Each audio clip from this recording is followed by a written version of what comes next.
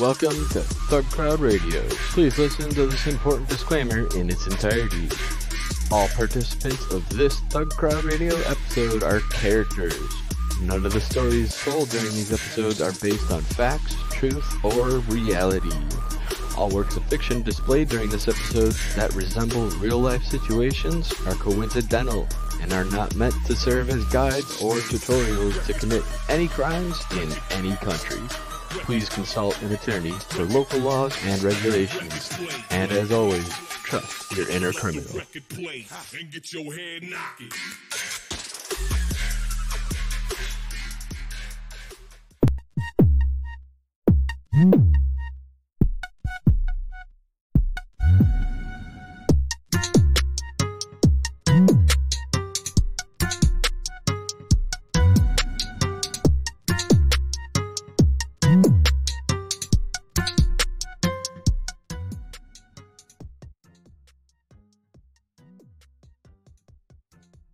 Hello, everybody. Yo. Welcome. Hey. Welcome. Hello. Hey. Woo. Actually, Hi. My other kid also says hi. Hello, both kids. hello, children. Hi. Yo. So, how's everyone doing today? I had a tooth pulled out of my head like 5 hours ago. Which one? An important one. Important one. I signed a job offer. It's pretty cool. Nice. Congratulations. Thank you. Yo, so I'm just trying to run and adjust some levels real quick. But yo, yeah. So, hello, everybody, and welcome to The Crowd, episode 50. We're talking to Blue Team Village in a little bit about Blue Team stuff. Posted the show notes in the chat. Rip to MySpace. We have an audio echo, someone's saying. Hopefully not for long. But yeah, so how's everyone doing today? Is everybody doing anything cool the weekend? Yeah, so this is the weekend of the year that the Formula One is around. So I was scanning for frequencies and decoding some stuff again, which is no different to really what I did last year. So the slides from last year are basically what I did this year. Oh yeah. So how you do that with a an SDR?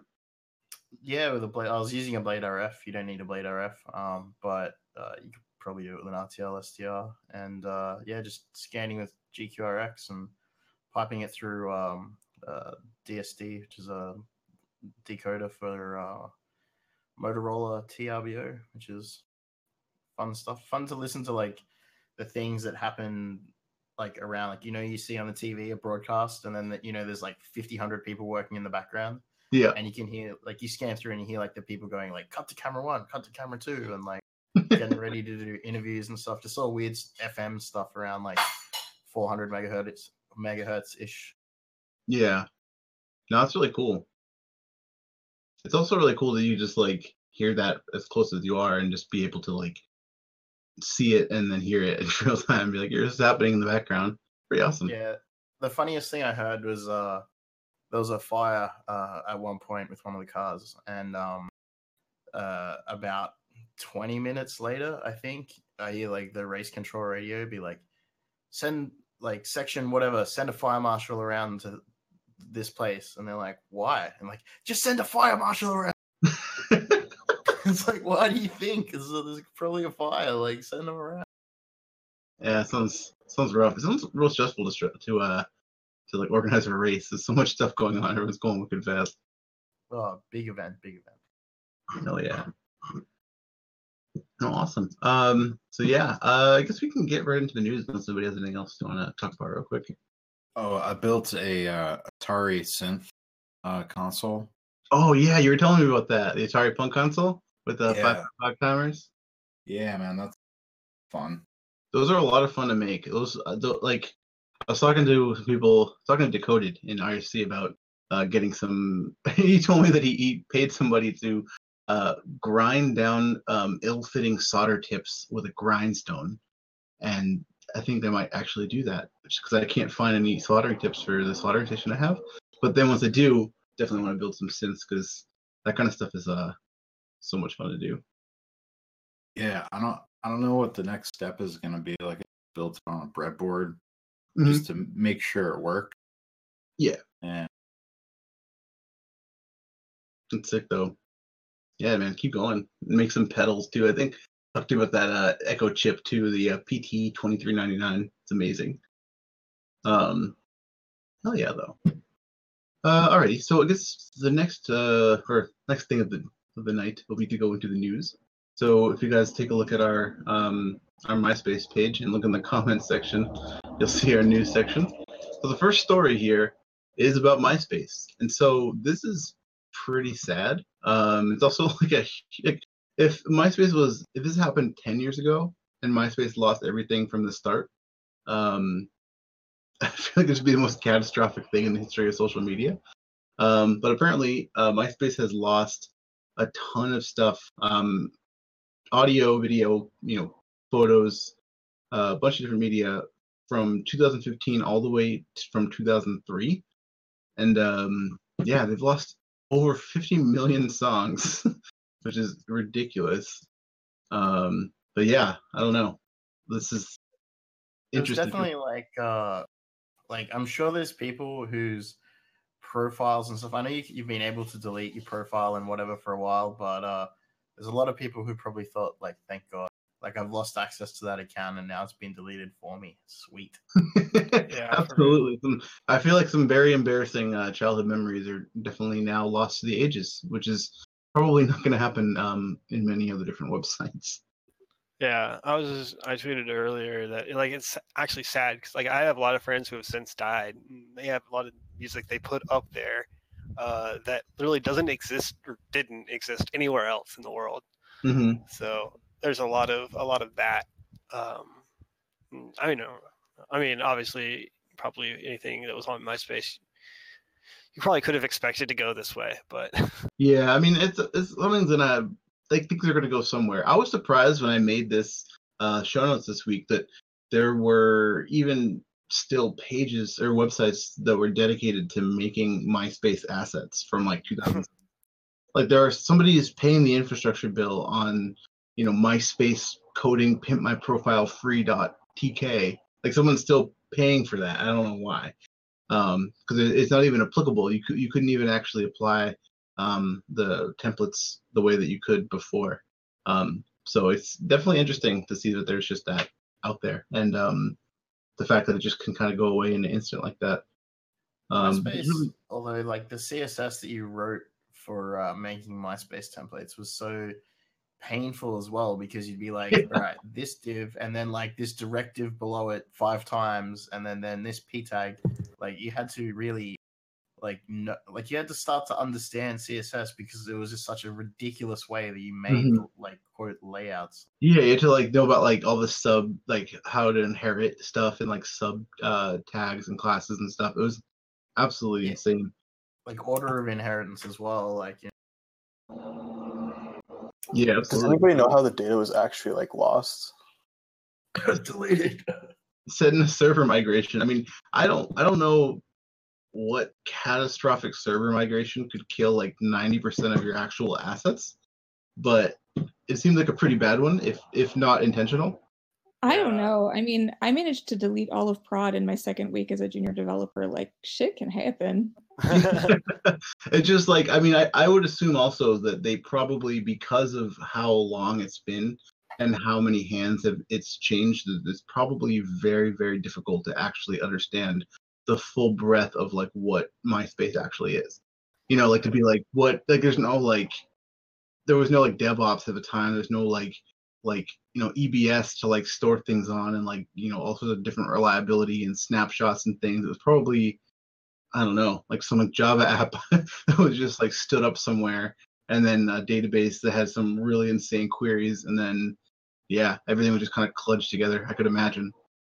Don't forget as well that MySpace wasn't a single technology. Like there was like part was PHP, part was .NET, like part was I think there was like DL, like the statically compiled DLLs, or like IIS is calling like ridiculous shit.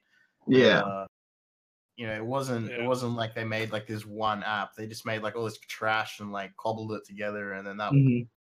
Absolutely. I mean, at that time too, like 2005, 2006, like adding a new feature to a website was not easy. There's no like agility. It was just like make a thing and then make it talk to another thing. There's also there's also that lovely aphorism that a backup doesn't count until you've tested it. Absolutely. Unless they have some like worm drives somewhere that are just these massive like tapes that just somehow have all of our scene phase pictures on it. I imagine all the backups are on tape somewhere. MySpace tape backups. I'll put I think you mean MySpace mixtapes. Yeah, I mean, I don't know. I definitely think it's interesting to see how that goes, and I feel like there's going to be more stuff like this happening down the road as there's data loss. We didn't cover it before, but there was the reports of SoundCloud disk rot that was being evidenced by older songs, which I can imagine is indicative of what's to come in the future for improper data storage, especially for a lot of the companies that started out very, very tiny and scaled very quickly and have a lot of infrastructure that's kind of just sitting there mysteriously hoping nobody actually touches it. I think considering that, I guess in a way that SoundCloud has probably produced more popular artists than MySpace. And I don't know the exact numbers, but I'm going to guess like that SoundCloud today, like people quote blow up on SoundCloud. It's like people's dream to get famous on SoundCloud. Like MySpace was a little bit of that. It was like originally like like music and that, but it was more just like let's connect. It was the social media thing that really took it off. Whereas SoundCloud is like specifically I'm trying to make music and get it up there, kind of thing. That's what people are using it for. So I think if SoundCloud look at this and predict what may happen to them in the future, that would probably be a good thing. Yeah, absolutely. Yeah, but like how much how big is 50 million songs? I mean, like 150 million by 3.5 megabytes. Megasong. Yeah, that's probably just had it all encoded because they must have transcoded it from whatever the format was to MP3 or something very much more compressed at that time. Well, at the time, I would say it would be MP3 for sure. Like that was the that's all they were. Like 128K MP3. If you didn't, that was about as good as you needed. Like, 128. Look at you with the big pipe, huh? Well, I mean, anything you could hear the difference in anything less than 128, but the difference between 128 and 192 was like not as noticeable to the ear, I guess. Yes. But yeah, Ian Coldwater said in chat though that there's so much stuff is just gone from early internet, which is true, and it's gonna keep going. It's like definitely stuff getting just like being gone is just definitely a fact of life, and I think that like people, I guess, if they want to archive something, definitely should just keep their own backups for it, which is why I hoard the shit out of a lot of data. Well, that and it's pretty hard to archive things for 20, 30 years. Absolutely. On anything other than, well, paper. Yep. If you really want to keep something from the internet, send it to Jason Scott, Text Files. He'll take care of it. Absolutely. Yeah. We should keep going because we have a lot of news to cover here. The next one here is pretty interesting too. This is people were using Slack for CG purposes, where they were basically just using Slack as a way to serve up different assets, which is pretty genius for hitting any developers or any professionals, because anything on Slack is likely going to be whitelisted, especially like a doc or PDF. And yeah, I thought it was pretty interesting. A lot of like firewalls that do inspection as well are going to allow they're whitelisted for content as well. So when you get build alerts and things through Slack, it might contain a stack trace or something, right? that Mhm. you're stateful, that you're inspecting firewall or whatever your dirty WAF will block in the office. Whereas Slack has got that wireless baby, because everyone needs to use a hosted service for their bullshit. Yeah. No, I mean it's the same thing that we've seen on Discord as well. Just people being able to just kind of upload whatever the hell they want to the CDN, and you can. I think I POC'd a website that was hosted from the Discord CDN, just by like going backwards from what I put onto it to finally making like the main page and referencing all the CDN URLs, and then it's just a website you have just living in the Discord CDN and served up by the CDN. So yeah, that's going to continue to be a thing, and whitelisting traffic is always not your I guess the only line of defense, but we can definitely talk to the Blue Team Village a bit about that later on down the road. Yeah, you want paranoia. Hell yeah. So the next story we have here too is one of those things that people always say they did, and then people actually get caught for it this time. Some people had hacked their school's grading system and management system and changed grades and attendance. So rats off to you. Sucks you got caught though. Yeah, if you really deserve those grades, you wouldn't have got caught. Absolutely. Yeah, exactly. I think kids, when they do these kind of things, they don't count on how much teachers actually pay attention to how bad of a student they are. Yeah, absolutely. It's like, you don't have all A's. You weren't here every day. Like, that's the other thing as well. Like, that's the classic delete the logs type deal, right? You own the box, you delete the logs. Lol. Like, no, own the box and clean the logs. Like, don't change it to all A pluses. You just got C's, dude. Just pass. That's all you have to worry about. Yeah. I think change last semester's, change this semester's. Yeah, I definitely think that one of the things that's difficult about like doing something like this is that, yeah, as you were saying, like people do pay attention. It's not like you're just changing like digital currency or something on a video game. Like you were physically there. Like there's physical backups. There's security camera footage and papers that you didn't pass in that are all an audit trail that is going to eventually be counted when someone realizes that you're you have straight A's and you're the valedictorian of the class suddenly. Well, it's going to depend also on the software they use for grade tracking. I mean, if you've got a situation where the teachers each have a specific client to go to put in the grades, then you've got a potential to influence that on the server side, and the teacher might not necessarily get that kind of feedback from it. Oh yeah, but I mean, I'm just saying, as far as like, you have to be a very lazy teacher to just print out the report without doing any checking at all or comparing to your own notes. But I do think though that it will be easier to do something like this when things become that much more automated. But they were saying that they had targeted a thing called PowerSchool. It's a student information system. I don't know if PowerSchool is like a thing that they maybe use locally, like a smaller company that does it, or if it's a larger thing. But there's a lot of those sort of like student and personnel management sort of tools that are you definitely ripe for attack.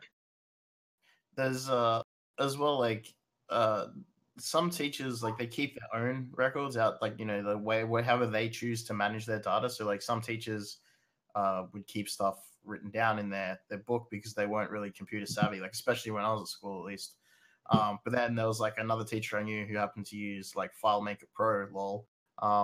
And that was just like a single database, like no server side anything, but that was a thing. Like, so these like school systems that are like totally integrated, sometimes the teacher doesn't enter the grade until they're ready to enter the grade, like whenever that is. And then I don't know how you guys have the comment system as well, when the teacher comments on a student, but there's, from what I believe, from what I understand and what I'd see from other kids' report cards, is like there was a series of canned comments that you'd like sort of link together to create the comment about the student rather than just like freeform text it.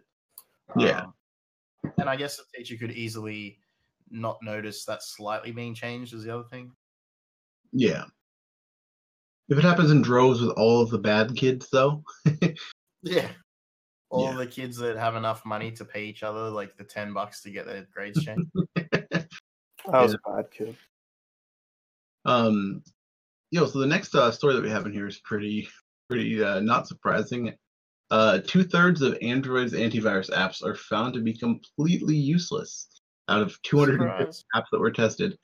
So yeah, there's a report of a test that was taken on a bunch of different Android apps, and they don't have any protection at all.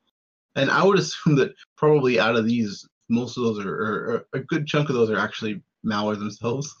And so yeah, I mean, there's a lot of companies that put a lot of money into making AV software for Android, and there's even we'd had was it McAfee that was trying to do an Android like integrated thing that shipped with Google for Android. There's a couple of like big vendors in the space and stuff, but all they're doing is just trying to do it the same way that you would do it for Windows system or something, where you just have like blacklists and they don't not really any like dynamic analysis of code, or is I don't know. It's just like there's a whole different landscape of like permissions and things like that that have to be taken into account that I could assume probably would be abused in new ways that are a step ahead of whatever AV vendor there is. I think as well, if considering the amount of AV software available, like apps available, versus reputable AV companies that are actually doing research on what is malicious software for an Android device versus like, I'm going to write AV software. Like, I think a lot of people who set out as like that's their task are like low tier programmers who don't really get it yet. Yeah. And maybe they can publish, anyone can publish an app on the App Store, right? So you're like, I'm going to make this AV, and it's like a 16-year-old kid. It's his first ever app, and he thinks he knows enough about AV to, but he's never written any malicious software. Versus like Symantec or versus anyone else in the AV game that's been in it for 20 years and knows what malicious software is, how to detect it, and so on and so forth. Well, also, like you see that traditional AV software just on like PC is like super intensive with like resource usage, and that's like the last thing that you want from something on a cell phone. Yeah. And you kind of get these folk models of security that come up in situations like this, where depending on when the person learned how to computer, they'll have a different opinion on, well, is AV software necessary? Is AV software appropriate? Will AV software actually do anything? Or is it something that you need for nebulous reasons and you're not really sure why, but you should have it, so you put it on there? Yeah. I mean, I definitely feel that probably one of the bigger things in this is that there are definitely a lot of younger developers on this, and also the landscape of actual Android software itself is significantly different than the landscape of, like, say, stock Windows, right? Where you only have major versions to deal with. Everybody knows about the different patches, things like that. But there are a lot of vendor-specific things for each model of phone that sometimes can be vastly different in how they handle certain things.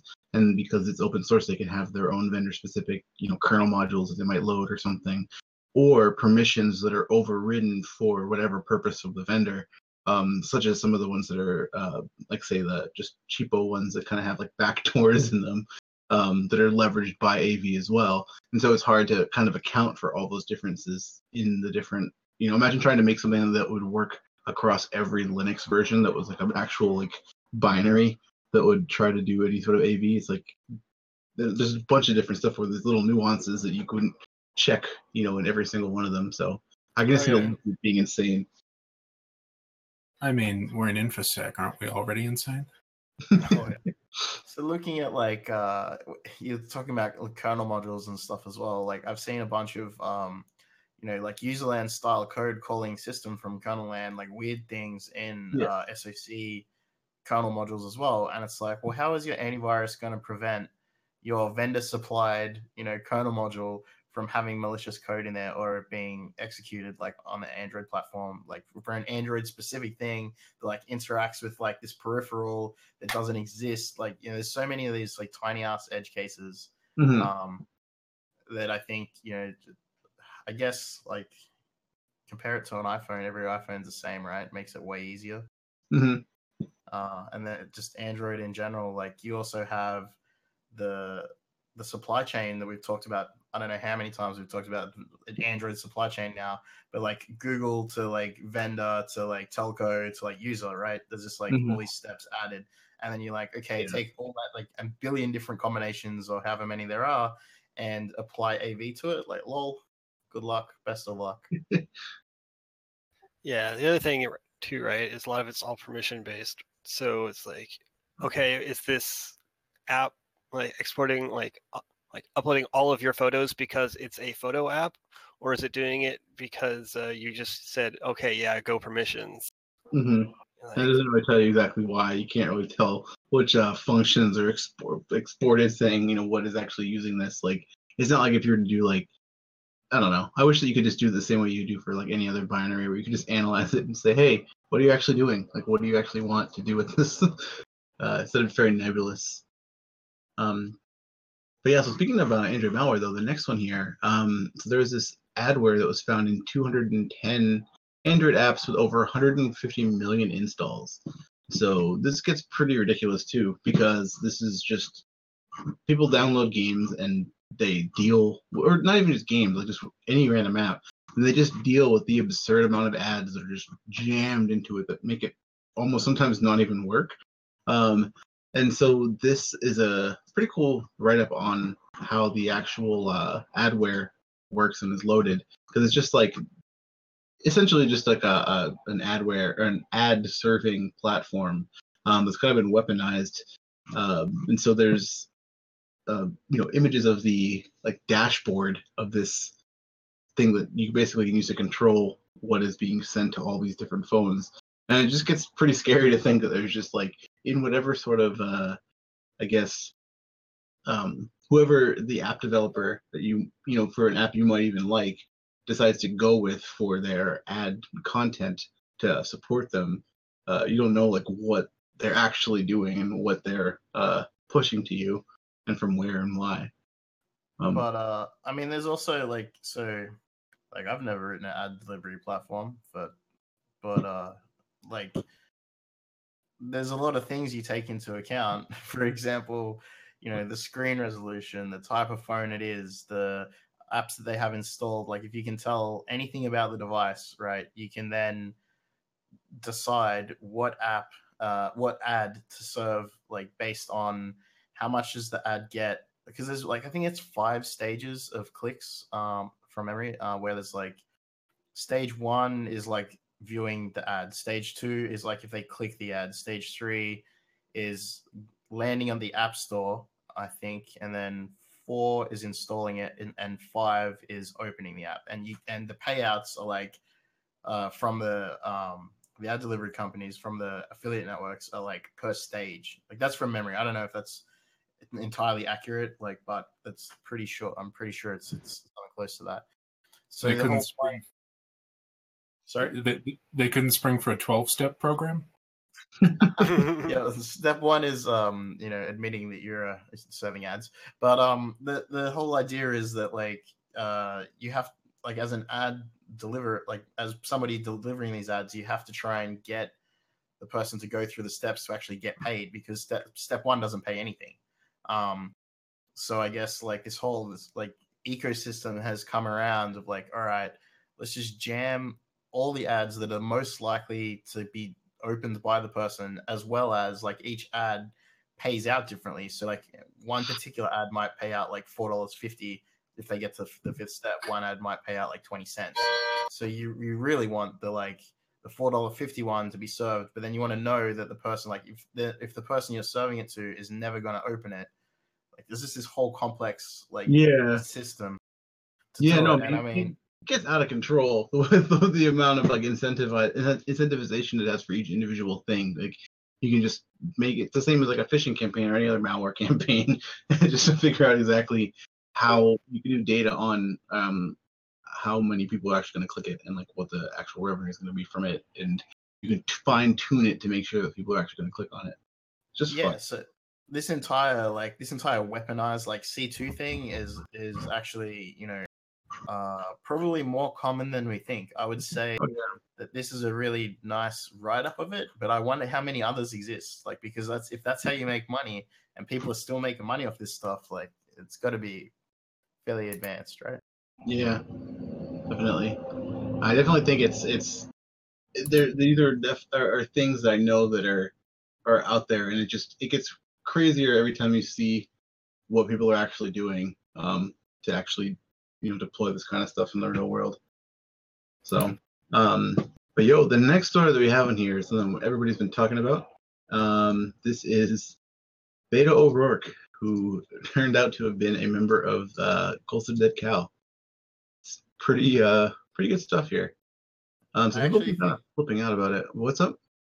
I think my favorite part of this whole story was the CISP Googling Twitter account where it just said Cult of Dead Cow.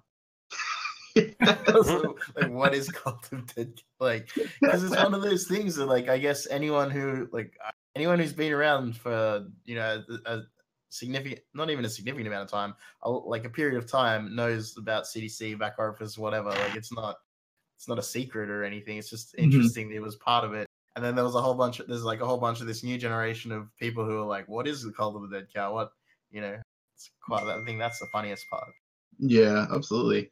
I think though that it's definitely raised his profile in a lot of different circles, because one, a lot of people are excited that if, say, he were to become president, he does seem to have had a decent amount of communication with people that are technically adept, which is something that when you look at what the state of our current cybers are in the U.S. Giuliani. So we have Giuliani over here, whose Joomla website got hacked multiple times. Probably does not have the chops to actually secure us from anything and be able to at least understand policy. He doesn't have to be sitting there in the trenches writing code, but to be able to understand at least the context of why people do things and how things go down online. Definitely seems like one of the more educated candidates in that field.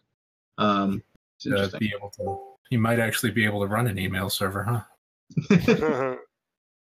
Yeah, I think it's important as well that somebody with this kind of background hasn't, the insight really is, I guess, because there's more I don't know. It's people these days who learn about social media and they learn about through on a tablet, like they've learned after the fact, have a very different view of people who were using the technology as it came through. So, hey, not Dan, is that really you? It is really Dan. It's really Dan. He tweeted out that he lost his Discord account. Oh, okay. I was about to kick it. I was about to ban him and be like, "Fuck off." I didn't. Confirm it is the real Dan, but I can't hear him. But yeah, I mean, a lot of people also have been making a big deal about his writings and stuff. CDC. I mean, obviously, Dave wrote a lot of weird shit. But I mean, I don't know. He was like 15 when he wrote it, so I really don't see that big of a deal. I wrote way weirder stuff. Teenage poetry is always awful, but you just see that apparently he's been live tweeting his dentist visits since 1990. Yeah, I mean, it's definitely cool. I mean, I don't really. I mean, time will tell, I guess, where he stands on other things, and if he actually makes a good person to run in the race. But it gives hope on somebody who actually gives a shit about stuff and understands the cybers like we do. So wait, does anyone outside of is anyone still talking about this besides us? No, I don't think so. Wait, talking about Beto? No, the CDC stuff. Well, in particular. Oh, I saw, what was it? Death Vegetable had put out a thing from Sean Hannity that I saw, I think it was yesterday, where he talks about Cult of the Dead Cow, and he just has no understanding like you would expect. And it's pretty awesome. I actually meant to put that as the background image of a GIF that I was trying to make. I think that this will reflect negatively with the super normie people as well. It's people still have said to me you're an internet hacker, you're gonna go to jail, and I'm like, Like you know what I mean? Like Mhm. people still think hackers are bad. In the general like, oh, if you ever hack my Facebook account, like whatever, it's like, dude, I don't even know who you are, Yeah. and I'm never gonna hack your Facebook account. Like that's a really weird thing. Please don't say that. That's makes it awkward and uncomfortable. But Oh yeah. so I think there's those people who will see this, like voters who are going to go like, he was a hacker, like what a bad man. Like whereas it's not necessarily true at all. Well, also, like, I was wondering, like, to kind of get his like thought on it, and like, I went to his Twitter account, and he didn't tweet about it at all, which shows that it's not something that he necessarily thinks is a positive thing, you know, going forward, or probably wanted anyone to really dig into in the first place. Yeah, I mean, it seemed like they took some pretty great pains to actually prevent people from knowing that, which is pretty good OPSEC if you think about it, to hide it for that long. Because Yeah. he rose to the ranks, he's like a senator. Like he's not like he's been on the public stage for a while now, and no one knew. So it's definitely interesting to see. I feel like he probably just doesn't want that to also overshadow everything else that he's doing, which I think is a smart move. But yeah, I mean, I think a lot of people though, like, are just definitely going to keep misunderstanding it, which is predictable. But I think that I'll definitely watch what he does, and also I want to send him a CLSSP. So I'm going to do that later this week. We got his PO box. Oh god, that's great. Oh damn! No, it is. Damn. Yeah, I had some issues, but I'm here. Hell yeah! Yeah, but it was like I saw somebody wrote, "Look at all these federal." It was like I think a Republican senator or something calling him out for all of his federal crimes. It was Ted Cruz, the Zodiac Oh killer. right. Yeah. But they were misdemeanors anyway, right? Like they weren't felonies at all. Yeah, probably. Well, they were back then. Yeah. Limitations, baby. Limitations. Yeah, who knows? But yeah, no, I definitely think that like people are gonna use it against him as much as they can, and they will look foolish for it. So it'll be funny to watch. But yeah, so the next one is kind of heavy. This one is about the New Zealand ISPs that are going to be blocking sites that fail to remove the Christchurch shooting video. And so we've seen a lot of stuff about this, seen a lot of commentary about this, but I included this because this specifically deals with internet censorship, and it's such a hard fucking paradox for us to have to face as human beings and users of the internet and people who like both freedom of speech and privacy. It's I don't even know where to begin on it.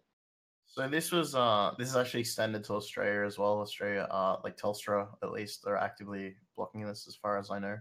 Mhm.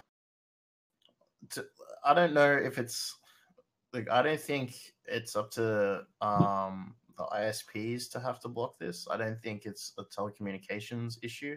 I think it's like a human problem, and that if you're a human, and you know, you shouldn't be. One of the things, so Zach Whitaker, that we quote a lot from TechCrunch, he posted like, don't post the shooter's name. Like on Twitter, he posted, don't post the shooter's name, don't post his manifesto, don't post the videos.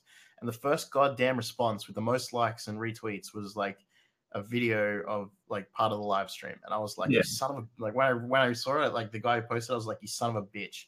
Yeah. Like, people are going to keep doing this anyway, and ISPs are going to futilely try and block it, which, I mean, they have the best intention at heart. But then you look further onto like the Kiwi Farms stuff. Did you guys see the post between? Yeah. And you know, I think it's like the responsibility of people not to share. Like, I know Kiwi Farms are like well known for like milking the locale and, you know, whatever, but it's still, you know, this is a people thing. Yeah, absolutely. I think that it's like when I saw when I saw that this thing had it was just straight up like a fucking 8chan thing. And the fact that I knew that there were just going to be people that were going to immediately start just only posting it out. I mean, like, someone posted it in our Discord like an hour after it happened. Like, it's just people are just, they want to be edgy and shocking and have the most extreme thing. And it's sad that that's just how people feel like they have to be, to just try to do things without ever considering the fact that there's other people's, who might actually, people who are in the server who are from New Zealand, who might know people who have actually been involved in that. Like, everything's a world away to people who just stay inside all day. But I think that, like, something that's like really important though to remember is that having information out there is also critical to people being able to understand the world. And I think that, like, I posted in the comment section on MySpace the EFF's response, which was about ways that websites and ISPs and tech companies can actually try to approach this, and that would be to, like, approach it by having more transparent guidelines of how you actually monitor content, and actually being more sort of like upfront and have guidelines that differentiate between people who might be sharing something in order to raise awareness about something because it's a bad thing versus people who are doing it strictly to hurt others. Because there's people that have, people have also brought up the fact that, like, ISIS did all those beheadings and stuff, and how that was fine, even though, like, that wasn't fine, but people were sharing that kind of stuff because they were like, holy shit, this is happening.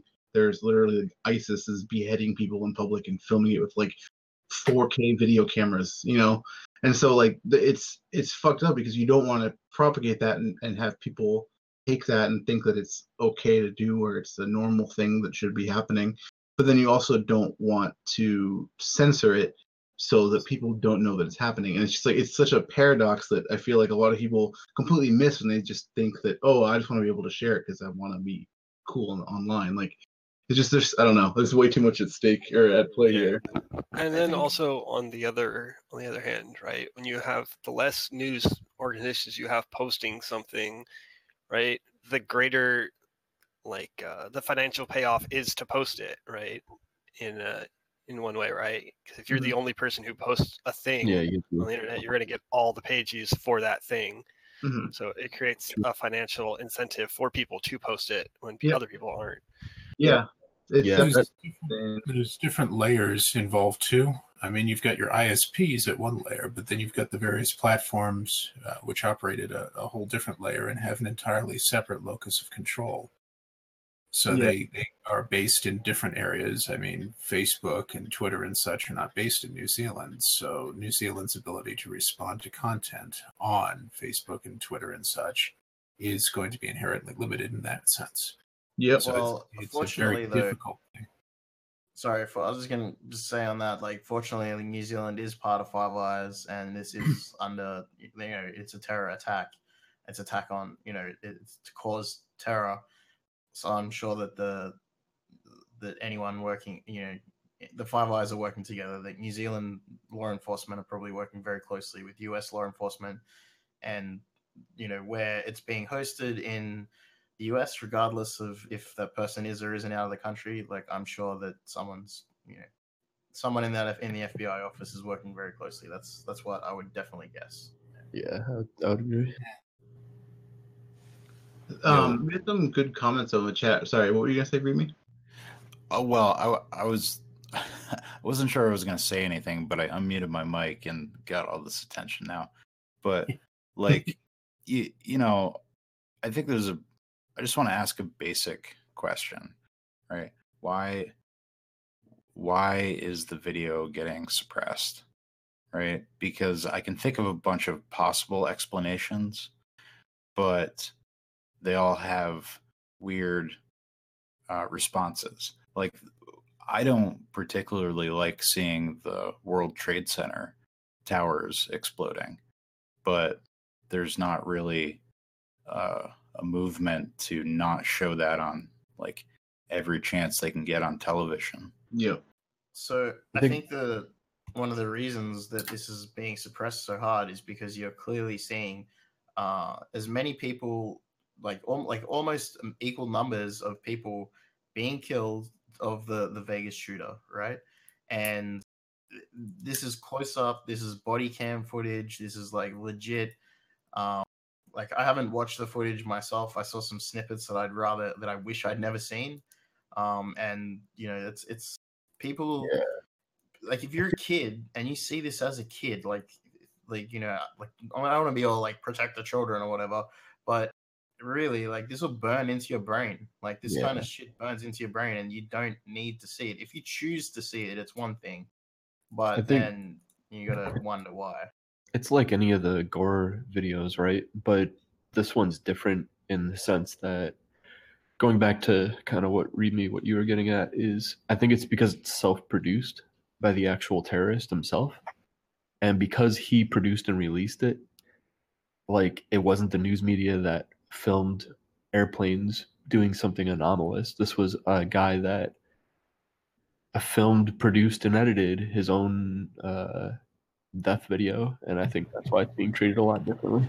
Okay, yeah, I can feel that, right? Because he wanted it to be seen, so it's a response. It's a response to him wanting it to be seen by saying, "No, we're not going to watch it." It's definitely classified as a snuff film. I think like you would like this would be classified as snuff. People watching it for the sake of seeing people.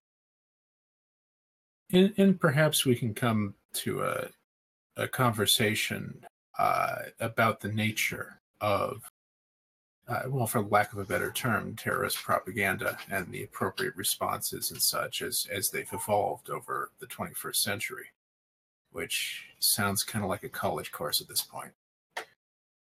Yeah. Also, it's worth noting that blocking videos of the event is a lot easier in this case when there's one video of the event. It's not like it was happened in a field or, you know, in an open environment. It happened in a, you know, in an enclosed space where there was, you know, anyone who was in that space was not thinking to film.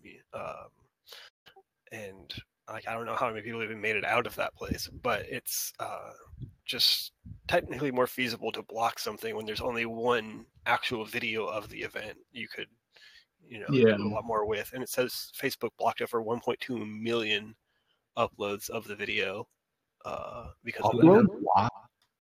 Yeah, That's insane. I think as well, like the manifesto, which I also refuse to read, but I know people have mentioned parts of it to me as well. He wrote this in weeks prior to however long it's been. I think 2 years in the planning or something. And another man was arrested he shared a meme about a week earlier that was like, you know, when I say meme, I mean in meme, like the standard meme format these days, you know, the impact font or whatever, of like, I think it said target acquired or something with a picture of the mosque. And that guy was also arrested, like because he obviously had some knowledge of the attack prior to it happening. Yeah. Oh, interesting. Yeah, so like this is like obviously a China thing. Like a lot of the comments that the guy made in the manifesto that I've seen around are like ridiculous. Like, wow. I don't think he's a very smart person, and he's chosen. Well, obviously he's not a very smart person, but he's chosen to represent himself in court as well. Which just means that he knows he's going to jail forever. Like that's a given. There's no death penalty in New Zealand, but he's going to go into court and he's going to spout his bullshit, like his hate speech in court because he's representing himself, and then just go to jail forever. So I think we'll see that. Sorry, go on. Hey, it's the Breivik playbook. Yeah, and I think we'll see that most of the court proceedings will be suppressed simply out of not spreading his letting him spread his message. Yeah, I mean, it's definitely. So we're going back to what I was looking at in the chat. Hold on, let me scroll up. There's a lot of good chat in here. But yeah, so Bobby Blam said people are sharing it as entertainment, which is like probably one of the most just like fucked up thing about it is that people are doing this kind of thing. They see this as like entertainment. They think it's cool. They think it's like funny. They want to like, you know, look at what this guy's doing because it's funny because he's saying the stupid like memes from 8chan. Like, it's just because people are doing that, like they see it as almost just like part of like some like larger like game narrative that they have because they don't take anything seriously. You know, like people just who never had anything bad happen to them who just get to sit at home and you know, live at their parents' house, like just get fed pizza rolls by their mom all day. Like that kind of thing. Literally, like those are the people who think this is cool and think this is funny, and they just will go and just they're propagating it because they think it's their right to do so, and they think But I it's mean, their entertainment. in our space as well, like there's development, there's places that build apps and stuff. Like there's developers and stuff who work like within a couple of blocks of that place as well. Mhm. So they're likely to be in the same sphere, like same chat rooms, same Slack channels and stuff as edgy teen lords that are like, you know, teen edge lords, whatever. They're like spreading the kind of stuff, and you know, you don't that when if you go to spread it before, if you are the kind of person who's going to spread it, just think like you might be spreading it to somebody whose loved one is getting killed in that video. Like you don't know that. You have no idea who, like when you're spreading this. So Mhm. like, that might make it around. And like, do you, if it was you, would you want to see someone that you love being killed? Like definitely not. Like Yeah. it's fucked up. A lot of people though just they can't really understand that until it's too late. I mean, I would admit to when I was younger being super into like the most fucked up videos because it was extreme, you know. And a lot of people do that when they get on the internet because they find that kind of content and they're like, this is interesting. It's like it goes from there's divergent paths from morbid curiosity to like actually thinking like believing in that sort of thing, or coming to terms with it and being this is fucked up. Like I never want to see this stuff again. You know, like I'm at that point now where I'm like I don't want to see gore. You know, I've seen enough of the worst shit of fucking humanity. And I don't want to see any more of it. But there's people that are still in that stage, and it's because there's so much content and so many specific platforms. People can just stay in that hole forever and just never ever leave the sort of like weird cycle of like just look at weird death pictures and you know try to you know hurt other people online and just gang up everybody.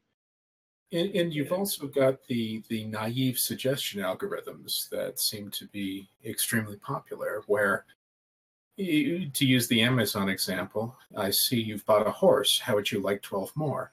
Yeah. Which applies to the YouTube video thing, which applies to, well, it's the easiest one to implement if you think about it. They watch this, they spent a lot of time on this, we want to shell out a whole bunch of ad money. Hey, let's just keep shoveling more in. Mm-hmm.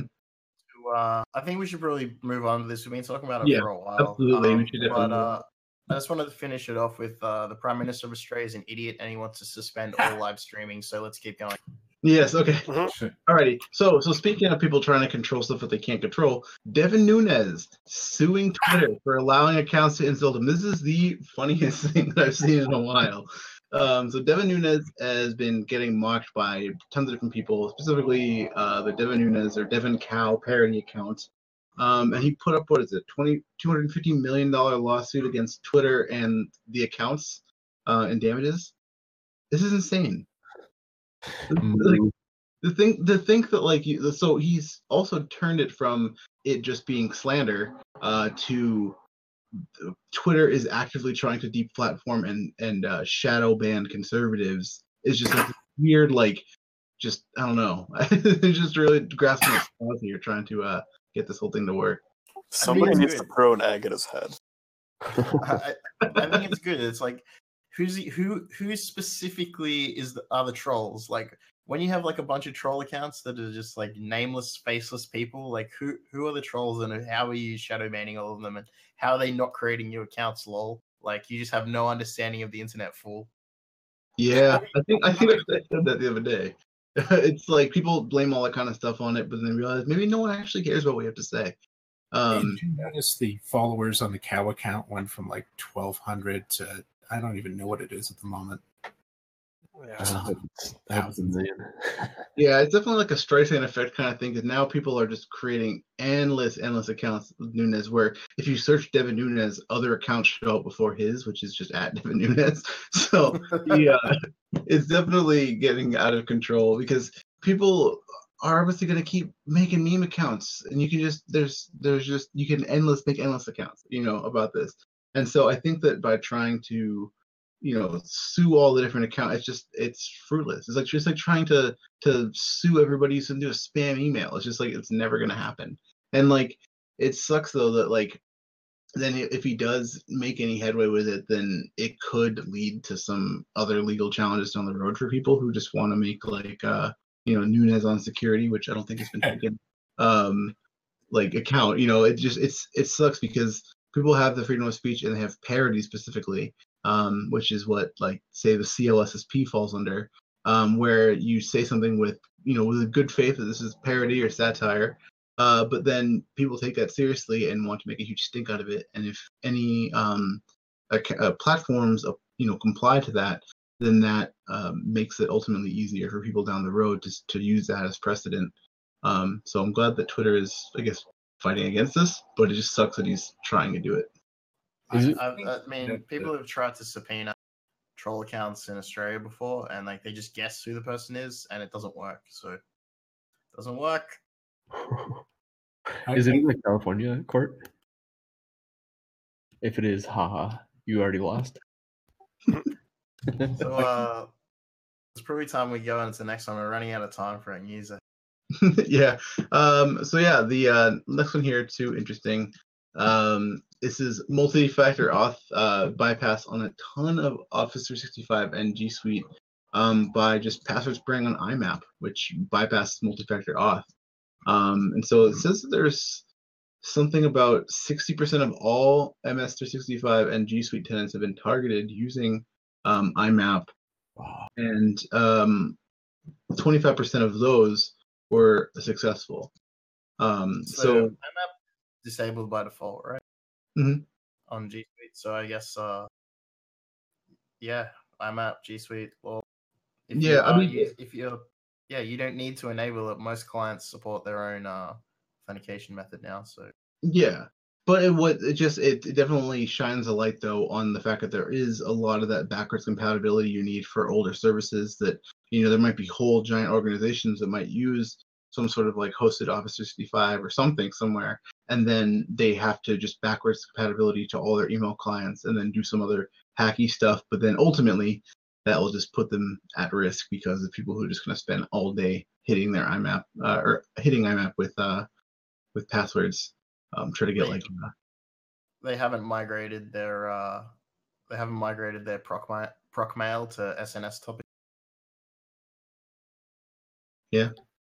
Also, just on the Devin Nunes cow thing, going back, I just looked up the historical follower count, and it's up 230,000 followers. Oh, well, at least they're getting the word out that that account is bad and nobody should listen to it. Yeah, from 5,000. It's Devin's cow, right? You should have taken Bart Simpson's advice there. But don't have a cow, man. Exactly. On the IMAP thing though, like the successful breaches, most attackers logged in on Nigerian IP addresses. So Nigerian princes are beating IMAP, guys. Holy crap! Wow, I didn't see that part of the story. That's amazing. Yeah, that's awesome. So Nigerian princes are beating you if you're using IMAP. Shout out to Lagos.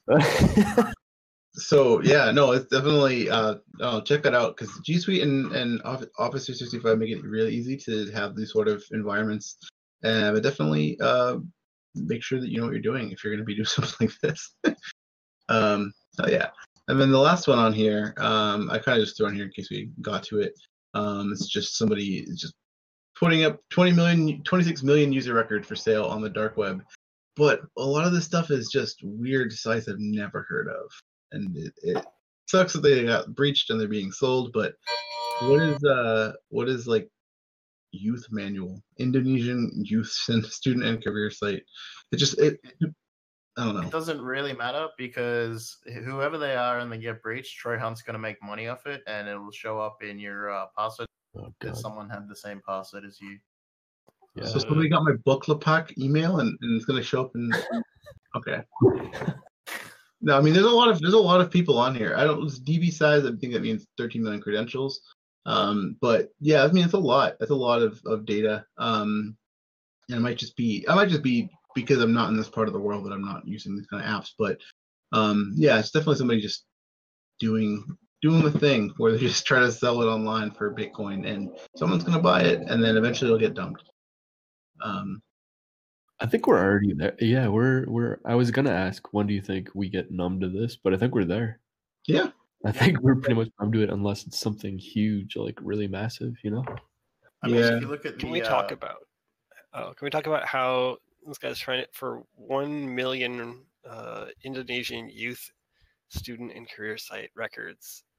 They're salted SHA-1, trying to get 0.144 bitcoins for it. Expensive. yeah, and trying to do it for the booklet pack ones too. Like salted shot 512. Like, Yeah, I mean, there is IP address in there too, but there's other meta info in there. But I guess you could discern if you're specifically targeting like Indonesian youths. But it's definitely, I feel like people are when they try to value out these things, it's just very strange. They try to like make it seem like it's more valuable than it is. I don't know what the value of someone's hobbies are specifically.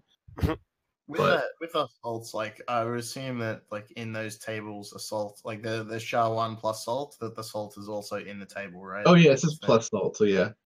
Yeah. So I mean, it's going to be there as well. So cracking them won't be that big of a deal. Like it will be obviously take significantly longer, but if you got a bunch of ex Bitcoin mining rigs lying around, it's not going to take that long for SHA-1. Yeah, absolutely. Yeah. So also we got a couple of cool Goodreads and cheat codes. Thanks to DNoise and XX Not Dan XX for your comments. There's some pretty good CVEs though that we should definitely check out. The Maple Story one. Maple Story privilege escalation to NT authority system. Oh wow, that's great. Fucking amazing. Yes, the Maple Story players, look out. Beautiful stuff. So yeah, we should definitely get into our interview now. So follow me. Before that, just big shout out to OXDade and Comrade Evie for subscribing. Oh, thank you for subscribing to us. I saw that at the same time. We were talking about heavy stuff, so I do want to be like, shout outs to these people. Like, don't like and subscribe. Like, just be real 2019 about it. But yeah, let me take a look here. We got Harold, we got Verbal, we got Moonin, and the Veox. Clay. Hello, hi everybody. Welcome. What's up? Howdy. Hey. What's up? Hey, so you guys are part of Blue Team Village. We sure are. Hell yeah. So I guess, do you want to just jump right into it and just say, well, first introduce yourselves and then tell us a little bit about Blue Team Village? Oh, I guess I'll go first. Sure, hello. Yeah, so I'm Munin. I'm one of the folks who runs this this rather crazy thing that managed to get some Blue Team content into DEF CON, so that's kind of an interesting bit of fun right there. I'm that one private account that shows up on Twitter with the transparent avatar and is very grumpy and cantankerous. It's good stuff. Hi, I'm Verbal, the Australian one. I obviously help run Blue Team Village too. I do like a lot of the swag and the social media stuff and all that sort of fun designing stuff. Yeah. Oh yeah. Welcome. All right, so go by Harold. It's what happens when you hang out with people when you don't have a handle. So I signed up with Blue Team Village last year, and it was kind of funny. I signed up as like a general volunteer, so I didn't have a lot of responsibilities, right? But I wanted to be involved, and I don't know what the hell happened, but somehow I'm a coordinator, and we're working on this thing nonstop, year round. Awesome. Welcome. And I guess the fourth member of our foursome is either not paying attention or has his microphone acting up. That's Clay. He's I was muted. Oh, there you are. I'm here. Hello. Yeah, so Clay Ball or the Viox, that's a puzzle figured out, and no one has yet.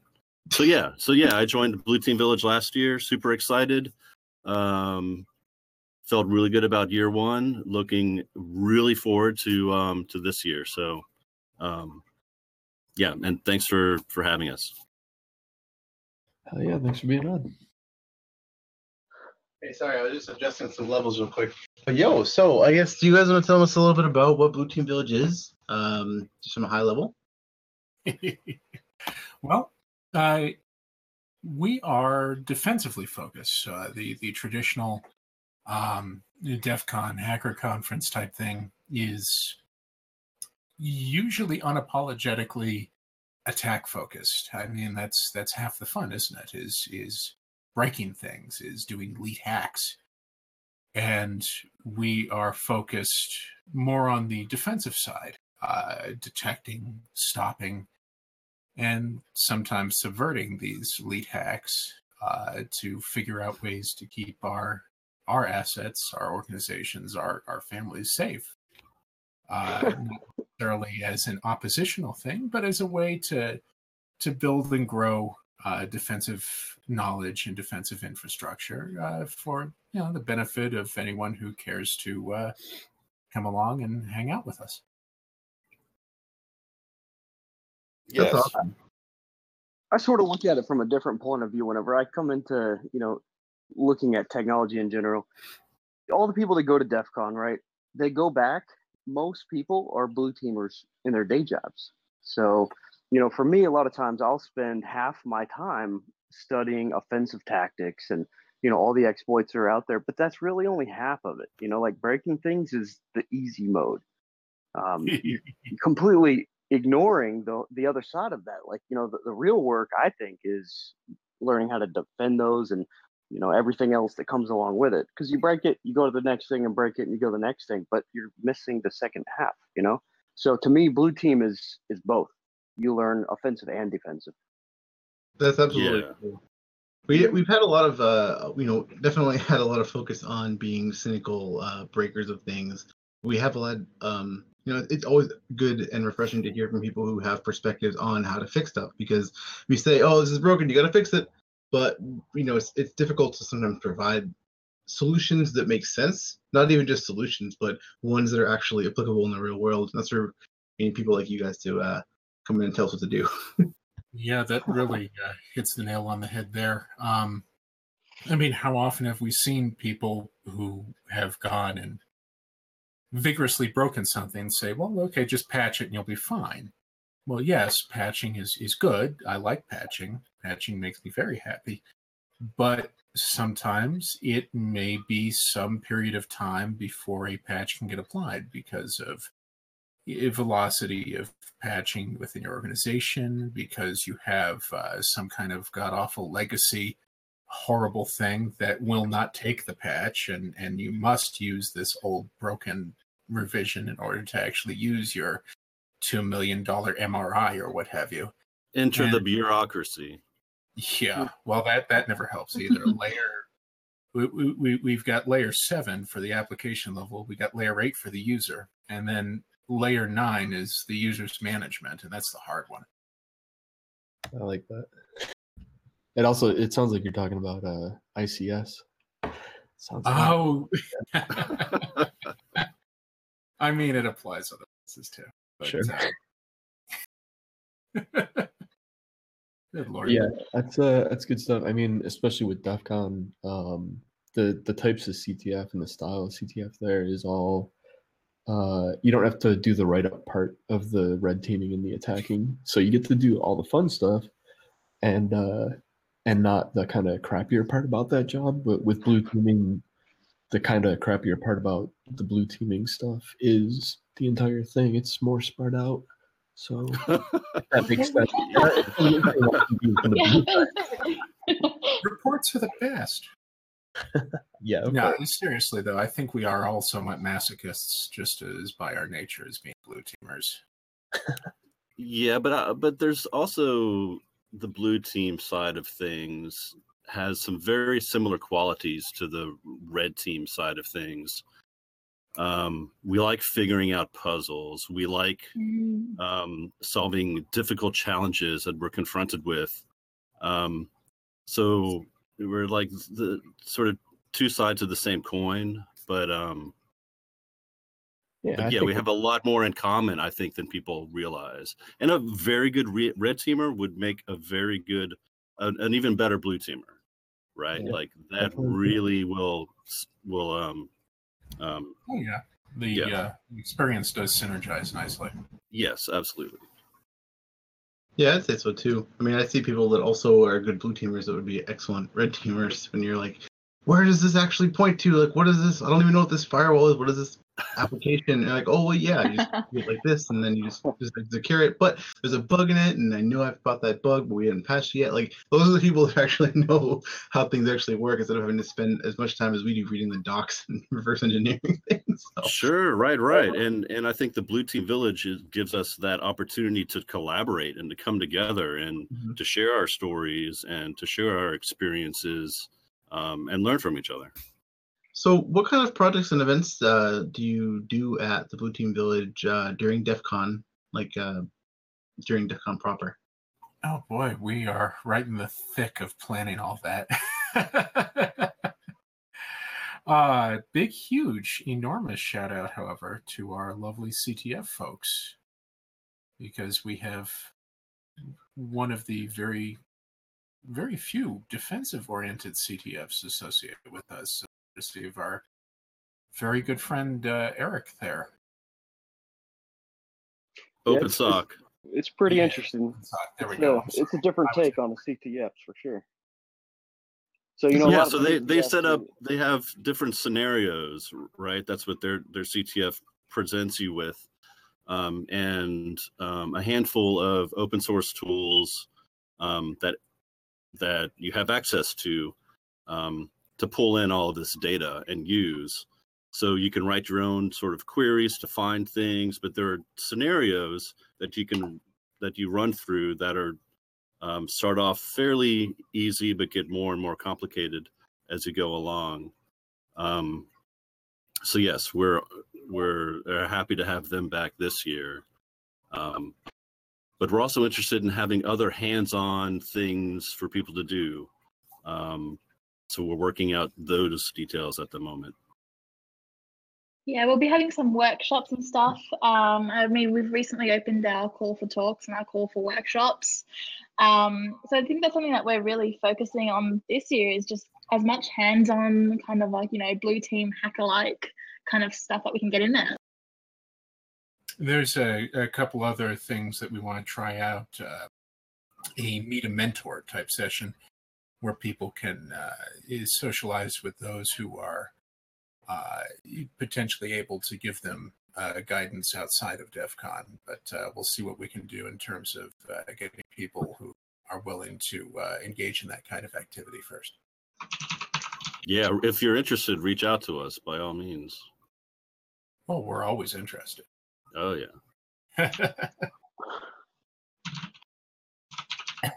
Oops, sorry, I haven't realized my thing on here.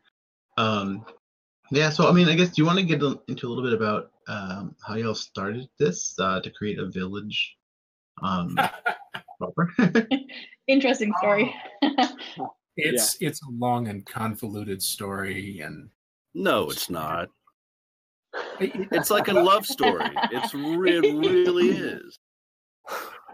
I don't know what kind of rom-coms you've been watching, my friend. So is it like a Romeo and Juliet or a Midsummer Night's Dream? No, it's more like a comedy of errors.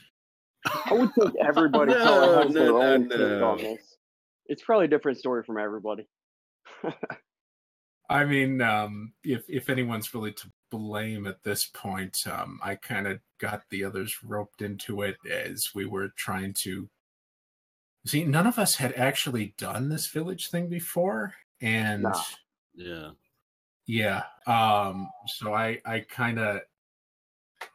got it suggested to me by Highwiz, I think it was, that I ought to put in along with Gomer there to get Blue Team Village going, and then things kind of got out of control. Yeah, And Farticus didn't help with that either, did he? well, he did help He just got things out of control real quick. So yeah, long story short, all of a sudden there we are, finally meeting in person for the first time. The Wednesday, was it Wednesday? It was Wednesday night, wasn't it? Yep. Yeah, when it was like Yep. Wednesday night. Yeah. Yeah, Wednesday night, I finally meet these people for the first time, and After like spending almost every Saturday Skyping each other for like a year.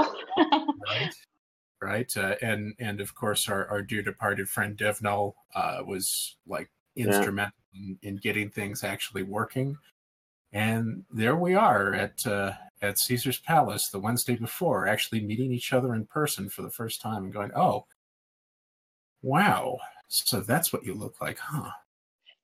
Yeah, everything just kind of fell in place. You know, the ball just started to get rolling. Munin and I started figuring things out. Harold got on board. Verbal got on board. We had started chatting. Great volunteers too who showed up. Yes, absolutely. Yeah. And then, as it happened, there was this whole question of, well, we were going to have to clear out early. What are the days for a wedding? And then there was just one thing after another. And then To put a bit of context behind the wedding, because people probably have no idea. Yeah, so there was actually a wedding booked in our route in our Blue Team Village that night. So we had to do a pack down and a full pack up the next day. That was fun. Oh, geez. And then, of course, we opened the doors, and there was just people. We had like 300 shirts behind the table. Everything was gone in like 4 minutes. Just literally, and it was gone. Yeah, I spent the day in a very mild panic attack because I didn't realize so many people would even get there, because we were kind of tucked out of the way there, and then of course it's pretty crazy actually. The fun line management issues with Sky Talks because our lines were touching. That was always don't cross the streams. Oh, the stream cross there. So yeah, it was wildly successful beyond anything I dreamed of. So we decided afterwards, well, hell, we're insane. We're all masochists. Let's do it again. Yes. And we're working on doing some expansion. We're in talks with Circle City Con to have a little presence there, get a little workshop going on there, and see exactly how far can we push this idea. Yeah, we've definitely expanded like a lot for this year. Like we've got a bunch of leads who are volunteers that stepped up and are helping us out. So yeah, we've got a pretty successful year so far.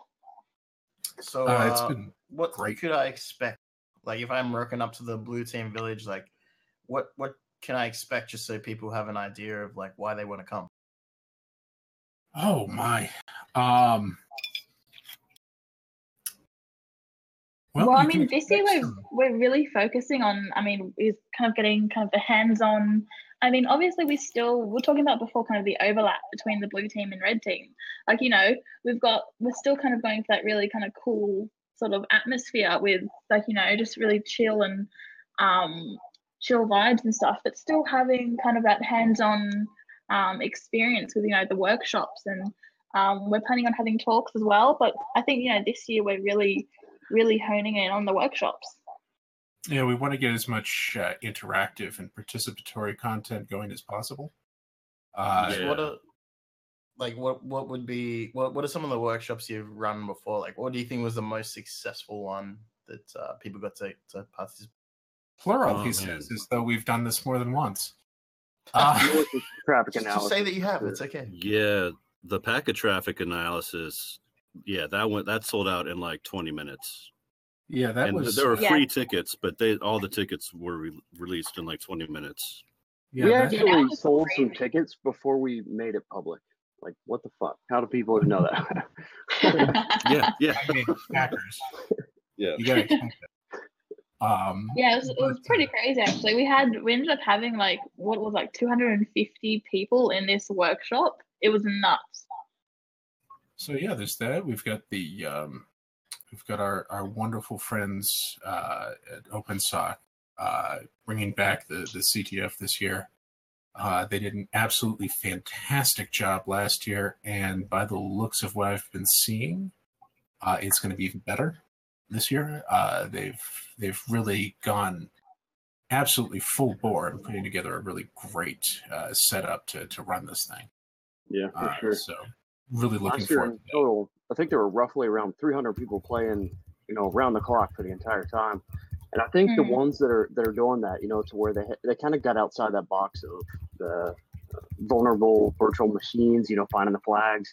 Whereas this, you're doing incident response, and the guys that are over at Trace Labs doing the open source intelligence CTFs. I think the ones that are getting outside of that standard template for CTFs, I think they're really going to start to take off the next year or two. Yeah, it and the level of participation for that was frankly astonishing to me. I mean, they had there was that party that night, the Lonely Hackers Club party. Apparently, like there were a bunch of people in the corner just hacking away on the CTF. Yep. Yeah, it's pretty good. Yeah. Pretty cool. Yeah. The one really awesome thing that OpenSoc did was they used Zero Tier to that people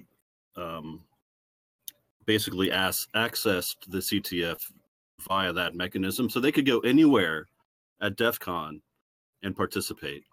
So they didn't have to be inside the village, but they would come there, register in person, get the face-to-face interaction, and then they could sit and hang out, which a lot of them did, of course.